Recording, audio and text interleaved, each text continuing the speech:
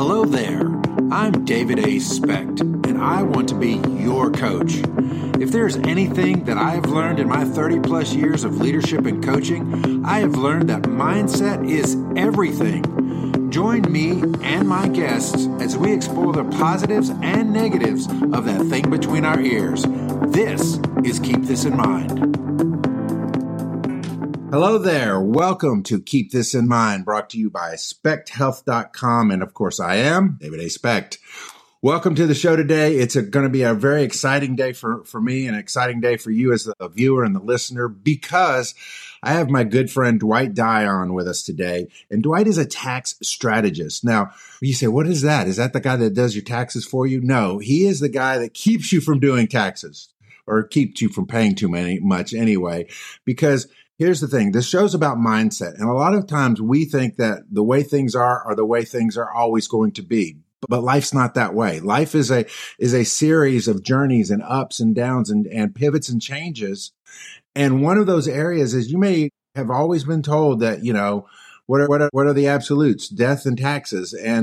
But here's the thing. There's a different way to approach the idea of taxation. There's a different way to approach the idea of income and the idea of revenue and how all that works together. And actually, from conversations that Dwight and I have had, the tax code is actually set up to help you do that, to help you move from a place of just filing and paying taxes to a place of actually partnering with the government. So Dwight, welcome to the show today.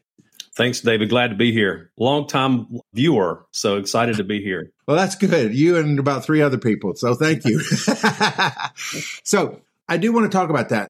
The mindset is, a lot of us grew up with the idea that you go to work for somebody, you get a W-2 at the end of the year, you file your taxes each year, you pay by April the 15th, and you repeat that cycle. You probably put some money away in an IRA or 401k, so they can't get to it when you hit retirement. But that's really not the only avenue that people have. Kind of talk about, number one, how you became a tax strategist. And number two, what are some of those mindset shifts that take place? There's a real progression from the idea of being a worker to somebody who moved into a different place. Kind of hit us with some of that. Well, first of all, my dad does taxes. He's still at 74 years old, has his own tax office where he prepares tax returns. And both he and my mom have had W-2 jobs in the past, but they always had a side hustle. They always had something extra that they were doing where they were self-employed. And for my dad, that was the tax office. He also did custom framing at one point, but for the most part, it was taxes. And so he's the one that actually taught me how to do taxes. And tax preparation and tax strategy are 2 separate services. It's like when you go get your haircut and you want a haircut and a shampoo. Well, they charge you for 2 separate services. So it's similar. So a lot of times people are just going to someone to have their taxes prepared. And then, by the way, if you do this, it might save you some money next year. So I like to work with my clients year round. I can see their financials month to month, each quarter, how they're tracking, and then along the way, recommend some strategies that they can take advantage of to help lower that the tax burden that's coming up. Because ultimately, I believe that people can do better with the money in their pocket than send it to the government, regardless of who's in office. We can always do better with the money that we've earned and keep more of it in our pocket. And then also, like you alluded to, the tax system is actually set up for us to partner with the government. It encourages our behavior. And as long as we do what the government wants us to do from a tax standpoint, we're always going to come out winners. And the tax code itself, there's 99% of it is actually written for us to take advantage of it and avoid paying taxes. Only 1% of the tax code talks about paying taxes. The government wants us to do by the way they pass the laws and structure things, to partner with them and ultimately save money on taxes. So tell me about that. I mean, you say 99% of the tax code written to keep you from having to pay it, but their revenue has to come from somewhere. So is it what the person or the business does that's providing additional revenue to them outside of individual income tax structure, or are they just going, hey, we're going to lose money? That doesn't sound right. So kind of what is the advantage, I guess, to the government for this partnership? Yeah. So talk about W-2 employees. W-2 employees, every time they get paid, they already have taxes taken out. So they have their federal withholdings, they have their Social Security and Medicare already withheld because the government doesn't trust us to pay them at the end of the year, or to save for retirement, or to be able to provide our health insurance when we get 65. So the government goes ahead and confiscates this money basically throughout the year. And then that way, when we go to file taxes, the amount that we had withheld for the federal anyway, and if you're in a state that has state income tax, we have hopefully enough money to pay what we owe. Unlike if you're a business owner, I pay my employees every 2 weeks. I'm withholding that tax, send it to the proper authorities.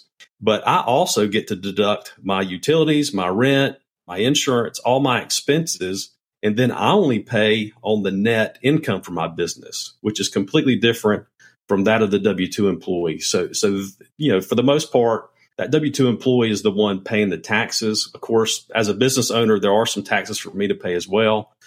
But I can kind of, honestly deduct, expenses from the business, which helps lower my taxes ultimately.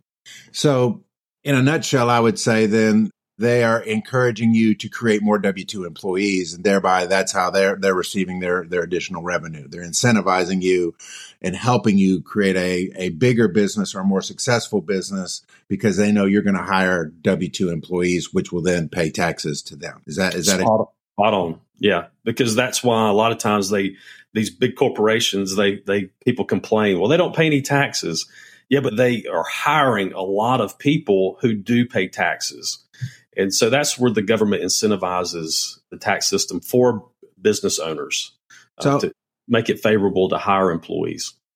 So tell me, if I am the guy that doesn't want to pay taxes, I'm a W-2 guy. I've worked for the same company. Yeah, I've put a little bit of money away, but I feel like there's more there. Tell me, how do I shift my mindset, or what are some of the actionable steps that I take that say, hey, I don't want to be that guy anymore? What are some of the areas, we talk about the cash quadrants, and I'll let you kind of explain what that is. But, the lowest, on the quadrant is the employee, the W-2 employee. Kind of explain the progression through the quadrants and what the advantages are to those 4 quadrants. Yeah, so it's Robert Kiyosaki's Rich Dad, Poor Dad book that mentions the cash flow quadrant. And so the 4 squares, you have the W-2 employee, the self-employed person, and then the big business owner, which would be an S Corp, C Corp, even a partnership could fall into that category, and then the investor. So as you start off as a W-2 employee, I always recommend that you have a side hustle, drive for Uber, lawn care, some sort of extra business that you're doing on the side, where then you can start deducting some of your expenses. For example, if you drive for Uber, well, now you're using your personal cell phone because you have to have the app, to get your rides to go on to the next ride. So now your cell phone is partially deductible through the business, whereas before you weren't able to do that as a W-2 employee. Maybe you have a home office that you use, for the business. So now you're able to deduct part of your electricity, your water, your mortgage interest, your property taxes. And before, as a W-2 employee, that's not an option for you. So move down to that self-employed person. And then if you go diagonally up, you get to the big business. So maybe your side hustle turns into where it's exploding, and maybe you forget that W-2 job. Now you're completely self-employed and your business is making a lot of money. So it makes sense to go to an S Corp perhaps, where you can start really saving money because you're avoiding a lot of the self-employment tax that you would as a Schedule C filer. And then ultimately, we want to get down to the lower right quadrant, which is the investor quadrant. And that's where you're really invested in stocks, but I prefer real estate for this because, in my opinion, real estate's the best way to build wealth and mitigate your taxes. But regardless, even if you're a W-2 employee, you can start to do all of this currently. You don't have to wait and just completely cut ties with your W-2 job. When I started my tax office over 10 years ago, I had a corporate job where I got a W-2. And I did that for 3 years, working both, my corporate job plus the tax office. And in order, until I could get the tax office built up enough for me to go jump in with both feet. That was just something, I guess, because I was kind of conservative and just wanted to make sure it was going to work before I cut ties with the corporate job. And believe me, the W-2 job, it provides security, depending if you're at a good company. The pay is well, the benefits are well. So they make it really, really hard for you to decide to go leave and start your own business. I understand completely. I was there. So not everybody's cut out to go through all of the quadrants, but like you said, you certainly can do some other things to offset. And I want to dive into that just a little bit, because I think you and I are of the same cut, where multiple streams of income are a necessity now. They're not just, oh, I got this little thing over here on the side. Now there's uncertainty in so many different industries now. There's no guarantee that you're going to work your 40 years and get the gold watch. So what would be your advice? We talked about Uber and stuff, but what would be your advice to that person? Maybe that's my age. They're 50. They've been working the same job, same W-2 job all their life. They got a little bit of a nest egg built up because they're probably a good saver, but they see the horizon and they're just not sure that they're going to be taken care of moving forward. And, they're sick and tired of paying taxes. They see what, Washington's doing or Nashville's doing or Baton Rouge is doing, pick your state capital. And they're like, you know what? I can do better with this than what I'm counting on others to do with it. Social Security is going to be Social Security by the time I hit the age, What would be your advice to that person to say, you know what, here's something you can do? Kind of go that, because you Google side hustle. The next thing you know, you're overwhelmed with opportunities, both scams and non-scams. So kind of talk about what maybe your natural progression was through your own life's experience. Well, it's possible you're talking about someone that's 50 or older. Maybe it doesn't make sense to quit their W-2 job. They're nearing retirement. They don't want to mess with a second business or something that they own like that. I would recommend investing in real estate then. Go diagonally to the lower right quadrant where the investor is, because depending on the amount of your W-2 income, you could start taking some of the passive losses that real estate generates. Now, passive losses is just a paper loss. So hopefully you are, generating a profit. It's just from a tax standpoint, the IRS gives us what's called depreciation. So by the time we depreciate the investment property and take all the other expenses minus the income, hopefully we're left with a loss on paper, at least from the tax return standpoint. And as long as your income isn't above $100,000, you can deduct up to $25,000 each year in these passive losses. So now instead of paying $100,000, let's say you do have a $10,000 loss from this real estate property that you bought. Well, now you're only being taxed on $90,000. So that's a $10,000 savings right there. As your income goes up to $150,000, that $25,000 does start to phase out. So once you hit over $150,000, these passive losses, you do have to meet some other requirements in order to still claim them, which is probably another strategy that we could talk about on another recording, but it's real estate professional status. So that's what I would recommend, is going ahead, because ultimately, that could be some good income come retirement. I call it mailbox money. Mm-hmm. So instead of you having to get up and go work, greet at Walmart. I saw somebody at Walmart the other day. I felt so sorry for him, still having to work. And it's probably because he just didn't have things set up properly. Nobody was there to give him guidance. And he didn't have a steady stream of monthly passive income coming in. So the beauty of real estate is if you take the depreciation out and you just minus the income and the expenses, you should have a positive cash flow. And so by the time you do that, that's just extra money that you have coming in. And by the time you take the depreciation on your taxes, it's tax-free income. So you spoke a lot and you gave a lot of strategy, which is amazing to me, by the way. But here's the thing. There's not very many people that do what you do that are well known. Meaning, if I was watching this, in my town, Main Street, USA, and I'm sure you hear this all the time. Well, I've got a CPA who looks out for my taxes. would you just reiterate a little bit more from the standpoint of a difference between a tax strategist and what your CPA may be doing, and why probably it's not one or other, it's both. It's not either or, it's and. Kind of explain, why the and is important. Well, with a tax preparer, and for the past, 8-9 years, I've been a tax preparer, or at least owned, a couple tax preparation offices where all we did was prepare tax returns, which meant all we did was say, all right, David, this is your refund this year. Or, all right, David, this is how much you owe this year. And David would say, well, why do I owe this? And we would explain the tax return, and David would say, well, what can I do differently? Keep track with your expenses better, or make sure you're claiming all your mileage. There would be really no strategy from a high level standpoint.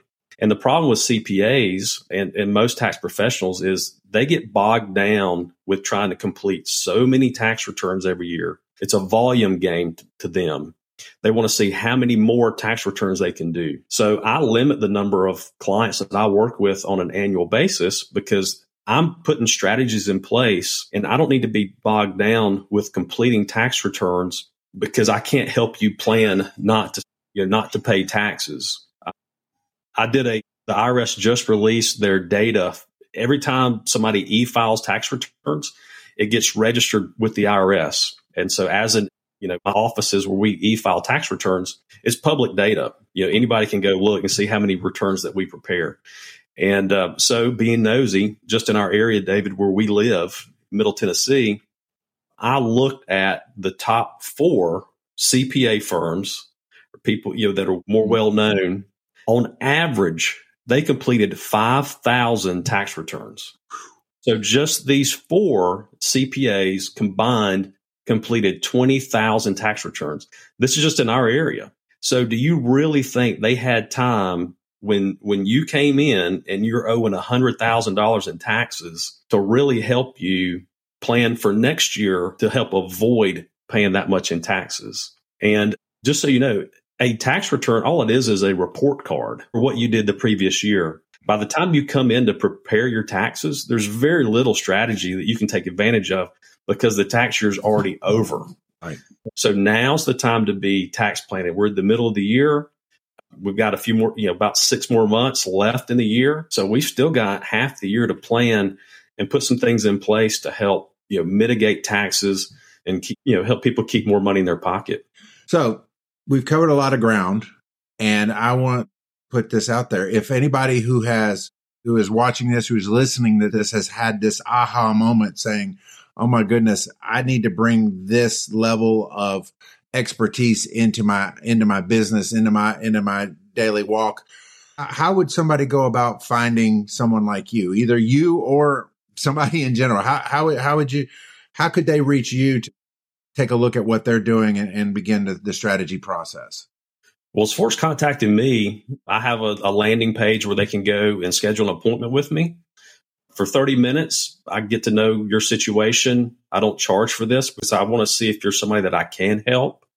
So it's dwd.dwightdye.com/contact. And you can go on, schedule an appointment. There was something else I was going to mention, though, David. You're talking about the CPAs. And, for the most part, believe it or not, I only have a couple clients that are here where I live. Due to technology, most of my clients are around the country. So I have just a couple here locally. So, I'm able to meet people with Zoom. So it's not a big deal if you live out of state. I can still help you.